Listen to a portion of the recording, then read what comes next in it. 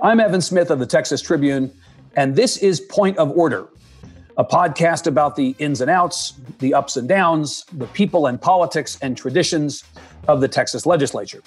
This week, a special episode on the election that really matters. We're more than 2 months until the 87th session gavels in, and already, after a flurry of filings over the last week, the race for Speaker of the Texas House is in full swing. Never mind that we don't know which party will win the majority on Tuesday. It's a legitimate open question, no matter what some slave-for-pay political consultants tell reporters.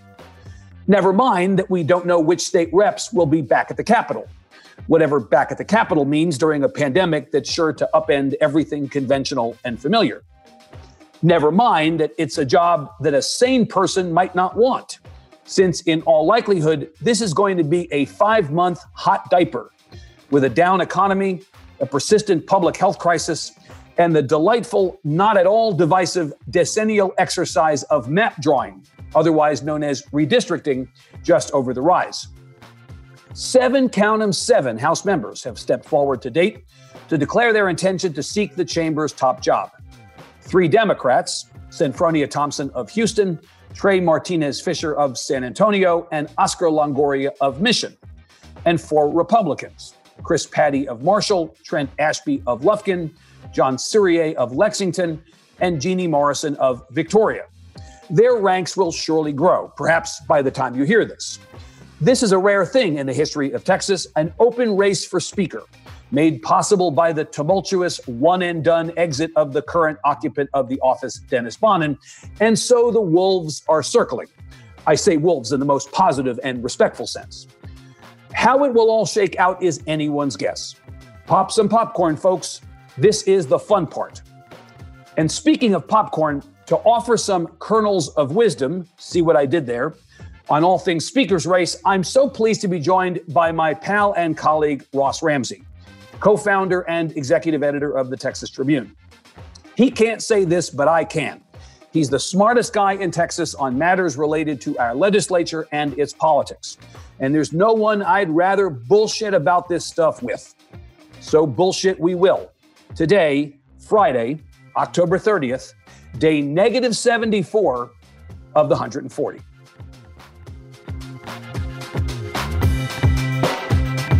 Point of Order is supported by Circle, the mobile platform providing policymakers, citizens, and influencers the information they need to communicate and collaborate on state policy and governance.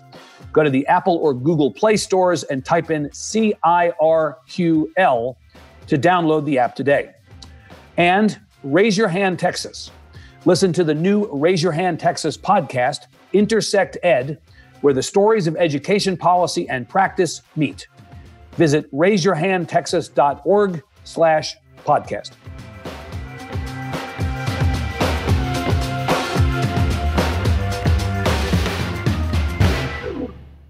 Hi, Ross. Good morning. We'd be having this conversation if nobody was listening, wouldn't we?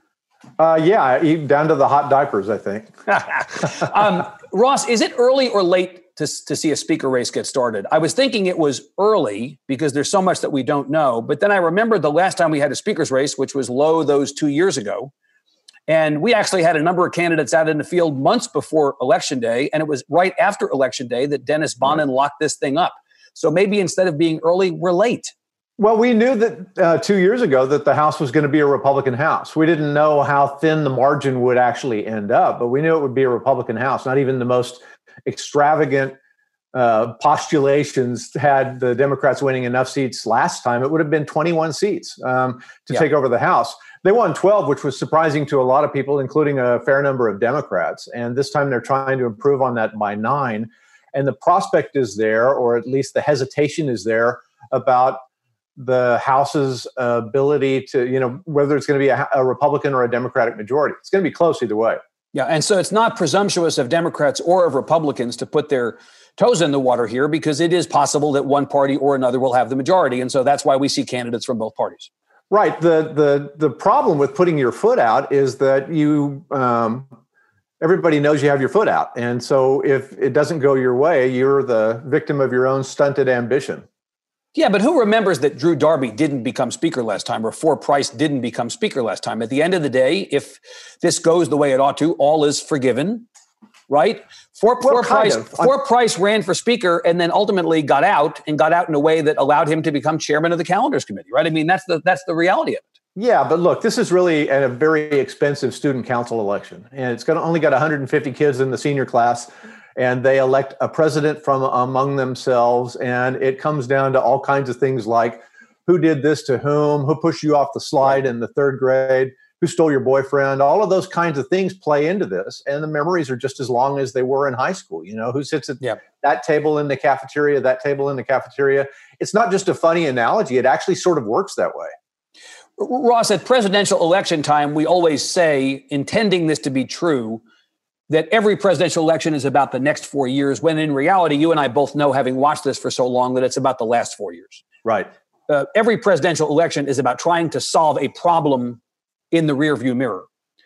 And of course, this presidential election, one could argue, although that's not the topic of this podcast, is really about Trump. It's a referendum on the incumbent. It's not really a choice, as many elections would like to think they are. It's really a referendum. Is the problem that this speaker's race is attempting to solve Dennis Bonnen or the Bonnen speakership, or what? What is the theory of the problem that they're trying to solve? I think they're trying to solve the same problem they were trying to solve 2 years ago when they brought Dennis Bonnen in the first place. He had his episode and got bounced, but he was only here for one session. Right. And the circumstances have only changed a little bit. You know, really what you've got here is a very, very conservative Senate that is offset by a much more moderate House. I mean, as Republican as the House is, it's more moderate than the Senate is. And you've got the sort of natural sibling rivalry between the House and the Senate. And you've got a governor who doesn't really have legislative experience and only kind of half understands the House. You know, Greg Abbott follows Rick Perry, who of course was in the House for a long time and really sort of knew it down to its fingernails. So we've got this kind of stumbling government. It's all Republican, but they've got they've got some differences. The Senate's very conservative. The House is moderate. The governor's not sure how to manage the two of them. And it kind of bounces along. The House wanted somebody strong who could stand up to Dan Patrick. Dennis Bonnen had that role in Joe Strauss's House, had that role in his own House. They got what they wanted there. They had some other problems with him, but I think they're still looking for some of the same things they were looking for 2 years ago. We can acknowledge, you and I, that Dennis Bonnen was a very successful speaker in his first term, right? I mean, he may have been the most successful speaker we've ever had. You know, he did stand up to Dan Patrick. It just turns out he couldn't stand up to Michael Quinn Sullivan, right? But he did stand up to Dan Patrick. He had a really good 6 months. I mean, that's really all it was. It's kind of amazing. You know, he was elected at the beginning of the 2019 legislative session. He had his famous conversation with Michael Quinn Sullivan that blew up and all of those kinds of things a couple of months after the session, maybe a month and a half after the session. But yeah, the session was pretty smooth. The House kind of got what it wanted. The governor was in a position where he wasn't really having to play footsie with the Senate as much as he had before, because he had a House Speaker that he talked to a lot and dealt with a lot. And, you know, I have a younger brother and a younger sister, and learned, a little bit about politics from those two. It's always 2-1 somehow. Yep. And what had been a kind of a rough relationship between the governor and the lieutenant governor turned into a much stronger relationship between the governor and the speaker last time. Right. And let's also give Bonnen credit, because when you're the guy in charge, if things go well, you get the credit, even if you don't deserve it. And I think in this case, he does deserve it, because he was pretty clear about his agenda at the beginning. Real progress was made on public education finance reform. Real progress was made on compression of property taxes locally. The House's focus came from the speaker's focus. And so they put points on the board, right? And so the next speaker has that as a backdrop, right? You've got to think, heading into any session, but especially we'll come to this in a little while, what's going to be a difficult session, can you possibly have the same level of success as the last guy in the job did, right? You're always judged by the last guy in the job. He was, during the legislative session, sort of fulfilling the two jobs. The first one is you've got to face off the Senate with us and represent us over there. The second one is you've got to represent your folks. You've got to take care of the members, and they don't need to be worrying about things coming up from behind them. That's why the conversation he had with Michael Quinn Sullivan was so damaging to him, was because he seemed to be undermining his own members. That's a kind of a violation of the pact that you have with the speaker. Yeah. All right. So we have 7 people as you and I sit here today, Friday morning, October. Is it only 30th. Just 7? It only is 7. I look away, there's 5 more. What's your over/under on the number of candidates we're going to see before this is done? I think we'll see 10. I think we're pretty close to where we're going to get. We've only got a few days until we actually know the composition of the electorate in this case. Who are the 150 members of the senior class that are going to elect the student council president. Yeah. And that will eliminate some of the candidates. If it's a Democratic House, it's going to be a Democratic speaker, vice versa, Republican. And, then we get down to very quickly who brings the votes. One of the interesting things here is the Republicans have been in charge for so long that we know all of the secular, sects and the sects with a CT, not with an X. Thank God. All of the different factions in the Texas House and in the Republicans. But the Democrats are just as divided as they are. And I think if the Democrats get the majority here and you can pick your favorite 5 or 6 Democratic leaders and send them into a room and say, don't come out until you agree on a speaker, they may never come out. Yeah, it's going to take a long time. I think that whether the Democrats or the Republicans are in charge, it's going to take a dozen or a dozen and a half votes from members of the other party to make a speaker. And you assume we've passed over something that you said that I accept as, kind of received wisdom. But if the Democrats have a majority, a narrow majority, it will be a Democratic speaker. There is zero chance that based on the math, if it's a kind of a divided legislature, there is zero chance that somebody from the other party ends up making a deal with the devil and becoming speaker.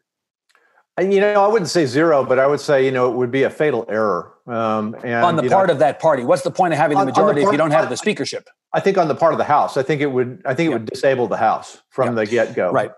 So let's talk about the Republicans first. So the Republicans right now are 83-67. As you said, it got a lot closer at 2018's election cycle. It had been 95-55, a near supermajority among Republicans, right? So they could pretty much do whatever they wanted, and it got a lot less interesting for them, or maybe a lot more interesting for us, depending upon how you look at it. In the last election, bad for them, right? Right.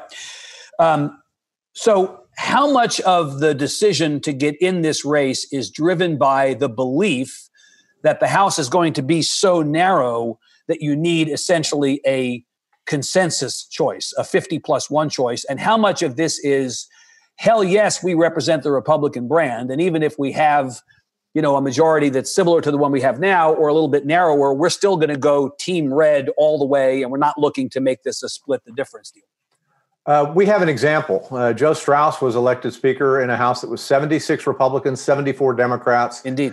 It came down to the wire. It was December before we found out who won the race in Irving between Linda Harper Brown and Bob Romano. It was less than 24 votes. If it had gone the other way, it would have been 75-75. Straus was never in a position to win 76 Republicans because one of them was Tom Craddock, and he was speaker and he wasn't giving it up. So you had to have Democratic votes. It's always been the case in the Texas legislature that the minority party gets some of the chairs. It's not a winner-take-all system like Congress is. So if you've got a Republican speaker, you've got some Democratic chairmen and chairwomen. Vice versa is true also. And it's actually easier to govern the House if you don't have to worry about the parties. Most of the issues, probably 2/3 of them over there, aren't divided on partisan grounds. There's a bill to expand broadband internet in rural areas. That's not a Republican Democratic bill. That's a business to business bill. Yep. And you'll take your 76 votes wherever you can find them. So actually starting off with a coalition speakership is an easier proposition than starting off with one that's ruled by the Democratic or Republican caucuses. So that's your theory of this case, which is whoever is speaker, Democrat or Republican, it's going to be a cross the aisle kind of speakership in the sense that you're going to need to court and need to work with people from the other party. I think that's exactly right. When Craddock did this, Tom Craddock was probably the most partisan speaker we've had in a long time. And even so, he had a group called the Craddock Ds. Craddock Ds. Who were for Craddock. You have to have an arm over the fence. So right now we have in this race Chris Patty, we have Trent Ashby, we have John Cyrier, we have Jeannie Morrison. I'm not going to speculate about who else gets in this race, but we may be feeling it pretty soon. And there may be some more beyond that. So that was terrible. No, it's not terrible. It's awesome. It's hashtag dad joke time. Tell me who among the group of people in the race or people who are likely to get in the race sets up as a person who could appeal to both his or her own party, but also the other party, right? So who could it be a speaker for the Republicans, but who the Democrats would not look at and go, yeah, no. Yeah, I think all of those are more or less acceptable to the Democrats. I would kind of look at it in the negative sense first. Do you get vetoed by the other party? And I don't think any of those really does that. Jeannie Morrison has morphed some. She was one of Craddock's close lieutenants and was regarded at one time as, sort of the hardcore, if you're a Harry Potter fan, one of the Death Eaters in the House. And right. Back in the day, Jeannie Morrison was a conservative. Right. Well, she still is a conservative. Right. But she's a conservative by the standards of the old days. She's not Steve Toth. Come on. Right. Yeah. So, but I think the Democrats, she's been around long enough. She has enough relationships. She's highly regarded, and this is going to be true down the line. She's the best known of this bunch. Let's say out loud, let's say the part out loud that you and I are both thinking, which is this is a good year to be a woman running for speaker of either party, given the fact that the legislature has never had a woman presiding officer or a speaker of the House. I think that actually is a massive arrow in Chair Morrison's quiver in this race. I think that's probably right. I would agree with that. She's acceptable to the Democrats. The Republicans like her, and that old reputation probably helps her some with the real conservatives in the House. It's like, well, she was with Craddock. Yeah. Comes down to it, the elders in the Republican Party's caucus are going to be with Morrison, and I think that helps. The Democrats who worked with her before are going to be with her. That makes her a real possibility. Yeah. Chris Patty was one of the 5 chairs, was he not, who came out toward the last part of Bonin's attempt to hang on to his job and said, we think you need to go. Right. Does that put him in an adverse position with people who were Bonin's supporters and remain Bonin supporters to the end? Yeah, I think one of the aspects of the speaker's race is going to be how many people are still stinging from the fight at the end of the last speaker's tenure. I mean, Dennis Bonin is still in office, but when he effectively decided he wasn't going to run again and wasn't going to seek another speakership, a lot of people felt like there were some scores to settle, and I think some of those are still around, and I think some of those scores being settled are still going to turn up. There are vestigial arguments here that are going to turn up in this race. So, I think that's a strike against him, or at least, a demerit. I don't know how strong it is. I don't know how big that faction's ultimately going to be. Ultimately in this, you're looking for, if you're just a member of the House, you're looking for a speaker who will, protect you, represent against the Senate, and who's going to give you something reasonable to do, give you a chance to do the things that you told your constituents you wanted to do, maybe give you some power, maybe feed your ambition a little bit. And, ultimately this, their party plays a lot in this, but personal ambition, I think, of the 150 members plays a lot more. And the best candidates, by the way, are the ones who have a personal relationship or knowledge of the most of the other members. Right. What's the elevator pitch for Ashby? What's the elevator pitch for Cyrier? I think part of it is ability to work both sides. For Ashby in particular, he's been around for a while. Right. He started as a legislative aide to Jim Turner. He kind of knows the ropes here, and he's a creature of the House. Pretty well regarded, good guy, kind of a Boy Scout. All of the good things, right? And an education specialist, right, or somebody who has a particular expertise in what is always the number one issue in the legislature, and especially in a session where the budget's going to be bad. Again, we'll come to that. And where last session they made significant investments in public education, you may want somebody in the chair who is knowledgeable about this thing that affects everybody's district, everybody's constituents, and that everybody cares about. Right. He's also got an advantage. This is understated a little bit, but, speakers generally, not always, speakers generally don't come from big cities. They don't come from Dallas and Houston. Joe Strauss obviously came from San Antonio, but if you've got a rural speaker who doesn't have an allegiance geographically, like a city politician might, sometimes that's helpful. But of course, you've got 4 rural candidates for speaker right now in the 4 who have announced. And the fact is that Texas, on the Republican side, and Texas is an urban state. The transition of rural Texas to urban Texas is one we talk about all the time. Something around 90% of Texas now lives east of Interstate Highway 35. The vast majority, 90% or more, of the growth between now and 2050 is going to be in the metropolitan counties. Wouldn't it be strange to have a rural speaker for an urban state? Well, yes and no, because, if you elect a speaker from, just look at the triangle, Dallas, Fort Worth, Houston, San Antonio, Austin. Yeah. If you elect someone from one of the corners of the triangle, the other two corners are going to feel shut out. And one of the ways to get around that is to elect from outside the triangle. So It's a way to, you get a kind of a Switzerland effect. Cyrier, just to finish the thought, is new enough to the House that he has some of the advantage Joe Strauss had, which was that he doesn't have a record of slights that members can, kind of add up and say, well, yeah, you remember that one time he did this, the one time he did that. A clean slate is sometimes a big advantage in a speaker's race. Right. Or a blank slate is one onto which you can project your hopes and dreams. But also, for some people, ideologically, right, a blank slate also is a security blanket because you just assume that they're with you if you have no evidence to the contrary, right? Right. Yeah, exactly. Yeah. So, I don't know that I would handicap the Republicans the same way I would the Democrats. We can get to that in a minute. The Republicans all start with one vote. The person in the mirror in the morning. Yeah. You're in there doing your makeup or shaving. If anybody does makeup or shave during a pandemic anymore, thinking, I think I think I may be looking at the next speaker. And, everybody starts with that story. The only person we know doesn't want to be speaker right now is Ford Price. Right. But of course, if you recall, 2 years ago at this point, Dennis Bonnen had told you no. Dennis Bonnen told you no as well. And I'm telling you that I know Ford Price has said publicly that he won't be speaker, but I'll believe it when I see it. Yeah. Bonnen, I never, the way Bonnen said, I don't want that job was kind of an indication to me that he did want that job. And I wrote a column that sort of said that. He kind of pulled himself out of the race so he wouldn't get shot at and, kept working and kept talking to people and saying, well, what would you like in a speaker? And what do you think of that guy? And what do you think of this one? Right. And all of a sudden he was the speaker. Yeah. So. Let me move over to the Democrats. So right now we have 3 Democrats in the race: Anfronia Thompson, we have Trey Martinez Fisher, and Oscar Longoria. Let's talk about Mrs. T first. She is the second longest tenured serving member of the House, correct, behind Tom Craddock. Right.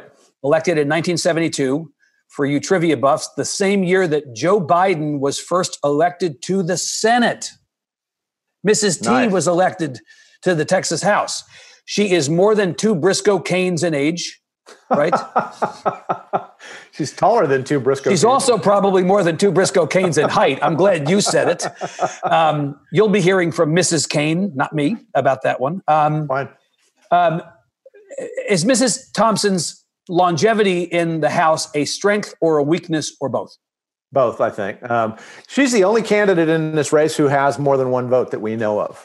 The Houston Democrats in the Houston delegation and the legislative Black Caucus members from the House have endorsed her. I think the number's 23. 23. So far. It's 23, indeed. Got to get to 76. Right.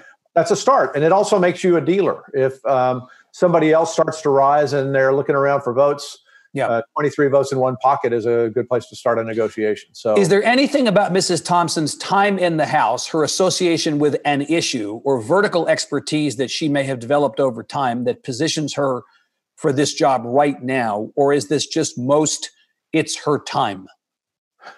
Well, I think there's a little bit of both. I think, the it's her time thing counts. I think the House needs to heal a little bit counts. She's a strong presence in the House, even when she's not in a leadership position, even when she's never been just a member. I mean, certainly not in my memory. She's always a presence in the House and somebody that everybody looks to for, guidance and all of that kind of stuff. I think that all plays here. And if you need some, calming in the House right now, she feeds that. She has the respect of the governor and the lieutenant governor. And by respect, I mean either respect or fear. Both work. She's a fierce presence. So she would represent the House in that way. Let me say that a little bit more crudely than you're willing to say it. Neither the governor nor the lieutenant governor is going to fuck with Mrs. Thompson. I think that's probably right. Or they might both do it once.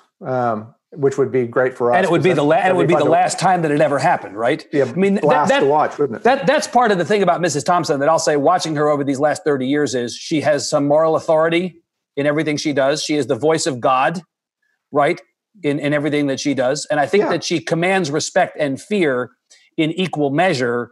And that is not nothing as currency goes. Yeah, she's centered. She knows who she is, and she's really tough as hell. There was a former Calendars chairman who was a big, brusque guy from Beaumont named Mark Stiles.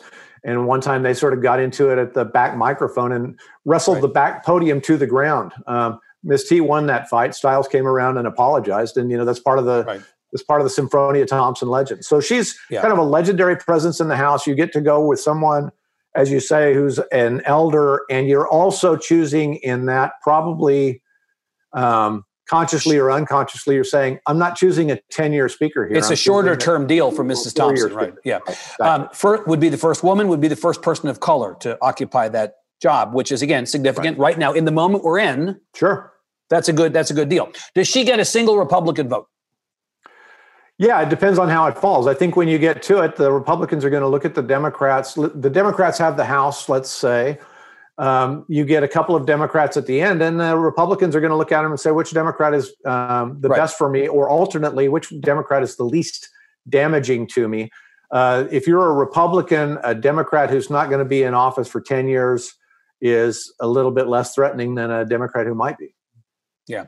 Talk to me about Trey Martinez Fisher, the Grover Cleveland of his district, right? Having come back and serving non-consecutive terms. I'm shocked that he's ambitious enough to run for speaker. Hilarious. Shy, hilarious. Retiring guy. Shy, retiring, no opinions. Yeah. And no one has an opinion about him, right? Yeah, he does really well on the test of who would go face to face, nose to nose with the Senate. The idea that Dennis Bonham was put in the job to not only extend a hand but to make a fist. Right. That is Trey Martinez Fisher's brand, is it not? Right. It's also part of his brand that he shares with Dennis Bonham, that he's a bit of a hothead, and that sometimes he goes off and just goes off and, acts against his own interests sometimes. I think the question here is going to be, whether he can cross the lines, whether Republicans will vote for a guy who has been so fiercely representing the Democrats for so many years in tough negotiations with Republicans. He was the guy who was kind of the go-between for at least one session, maybe two, between then Speaker Joe Straus and the Democrats. He was kind of the guy who could go in and, hey, can you get me some votes? Can you present our side to them? But I don't know whether he's the guy that the Republicans would look to as their favorite Democrat in a field. And of course, that always depends on who's in the field. But if they have a choice, I think, between a Symphonia Thompson and a Trey Martinez Fisher, he's got some, he's going to have to read all the Dale Carnegie books to go into that fight. Back to the idea of, for some people, this is a positive and a negative at the same time. Oscar Longoria, who is probably the least well-known of the three. An advantage. Is also the person who is said to be, again, this is not slagging him, it's just saying it as it is. He is probably the preferred candidate of the Republicans among the Democrats, right? He is the guy who the Republicans look at and they go, I'm not sure I can get behind Mrs. T, at least at this point. I'm not sure I get behind Trey. I kind of like that Oscar Longoria. Right. And not from a city. Correct. Not from the big city. Talking about. Right. Everyone's from someplace, but he's not from one of the big cities, right? He's not from the triangle we were talking about a minute ago. He doesn't make Dallas or Fort Worth or Dallas or Houston nervous. I think, it's an interesting thing. The Republicans, a group of Republicans, I think it was 40 or so, met in Temple a weekend ago or 2 weekends ago. Seemed time is gone now, but sometime recently met. Yeah.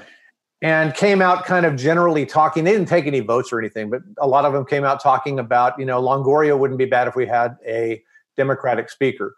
One of the questions watching the Democrats is going to be whether, how the factions stick together. Are there block votes in this speaker's race?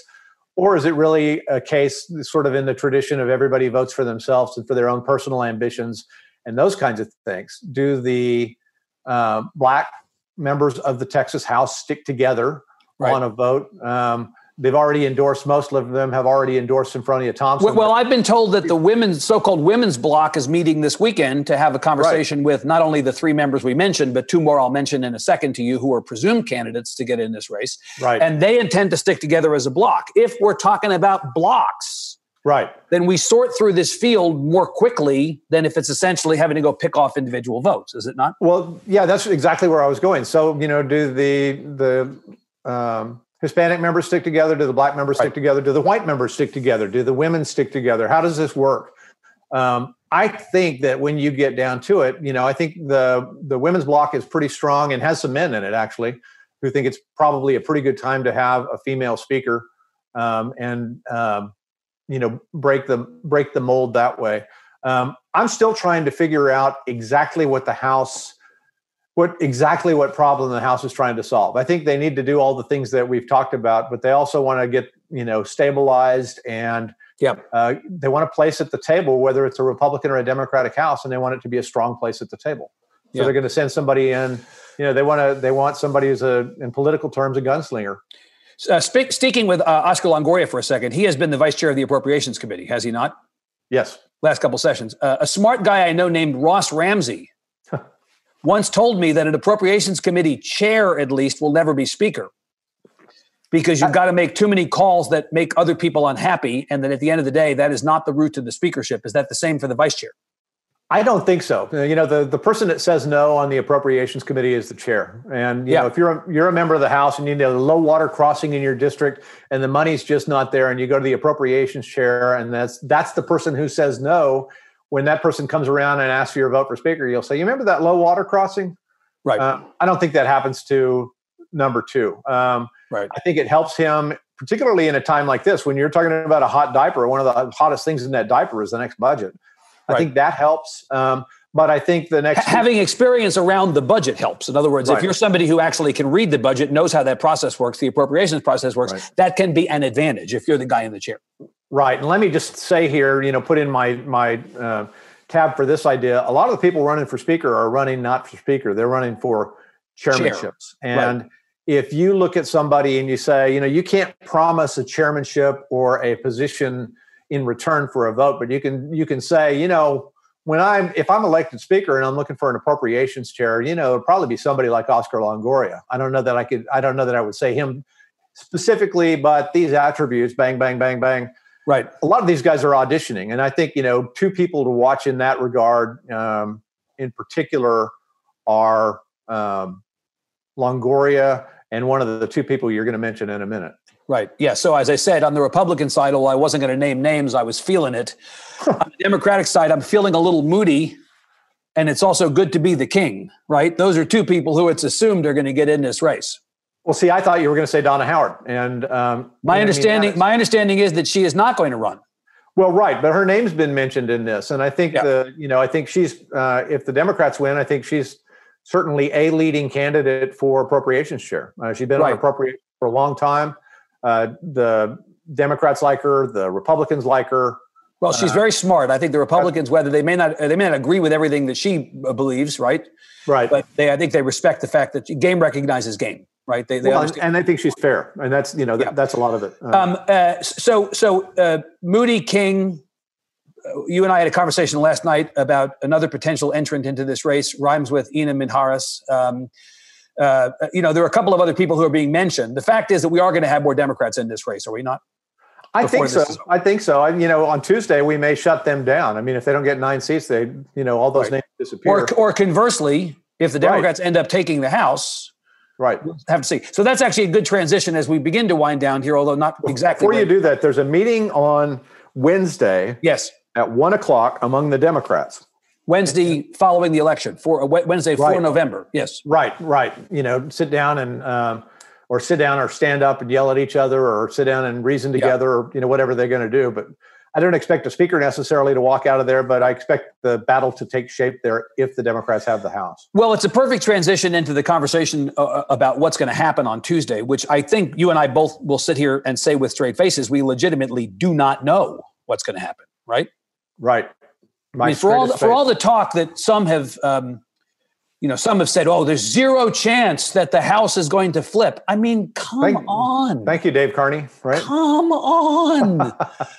Now, we don't know what's going to happen, right? I mean, it really is a legitimate, as I said, it's a legitimate open question about what's going to happen. I had a Republican consultant say to me in the last couple of days that if we just looked at early voting through the middle of this week, based on his crunching of the numbers, Democrats would win 15 seats. 15 net. Yeah, but on the other hand, you can look at, the numbers that Derek Ryan does, and the number of people who voted in number of voters who voted in one or more of the last four Republican primaries outnumber the Democratic primaries, right? Almost 3-2. So well, but of course you also have a significant number of votes of people this cycle who have no history voting in Texas, no general election history. I mean, I think that the thing that we don't know is what we don't know. We don't know what we don't know. We don't know a whole lot. Yeah. What is your sense as you sit here today? If you're held at gunpoint, what is your sense of what's going to happen? If Biden wins, I think that would be a surprise. That would be an upset. That's a way of saying I think Trump's favored in that race. Yeah, but I'm talking about the House specifically. But maybe that's actually tied to the outcome at the top. There's a reason I mentioned that race. Yeah. I think if Biden were to win Texas, I think that the Democrats' dreams of taking the House are much more realistic than if Trump wins. And it's unlikely that Biden wins, but the Republicans hold the House.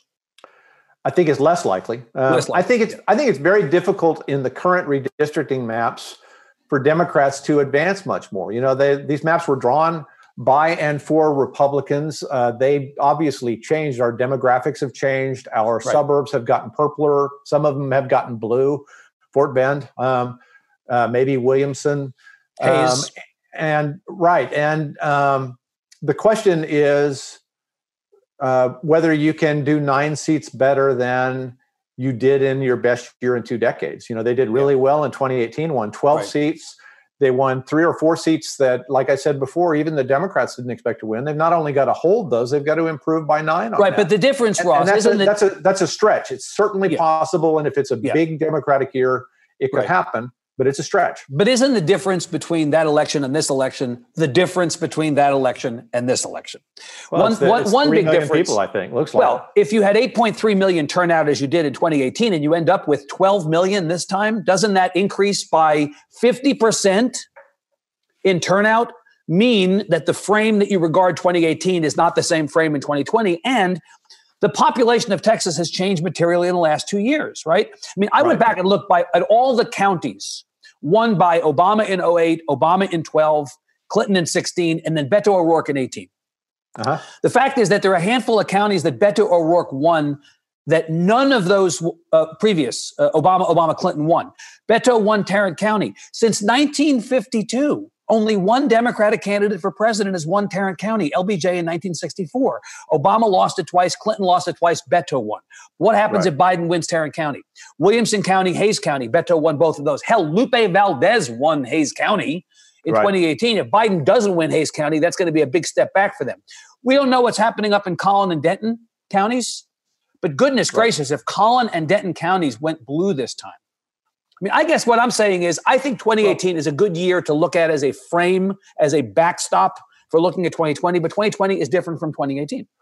Right. And, we're testing this theory that the Democrats have held for a long time, that the dormant part of the voting age population is more Democratic than the people who actually vote. And that if more people vote, that the state gets bluer and bluer as the number of voters go up. That's an untested proposition. Except 2018 sort of tested it, because when you had the bigger turnout in 2018 versus 2014, you had Beto O'Rourke running within 3 points of Ted Cruz. You also had the variable of 2 candidates spending $160 or $170 million on one race.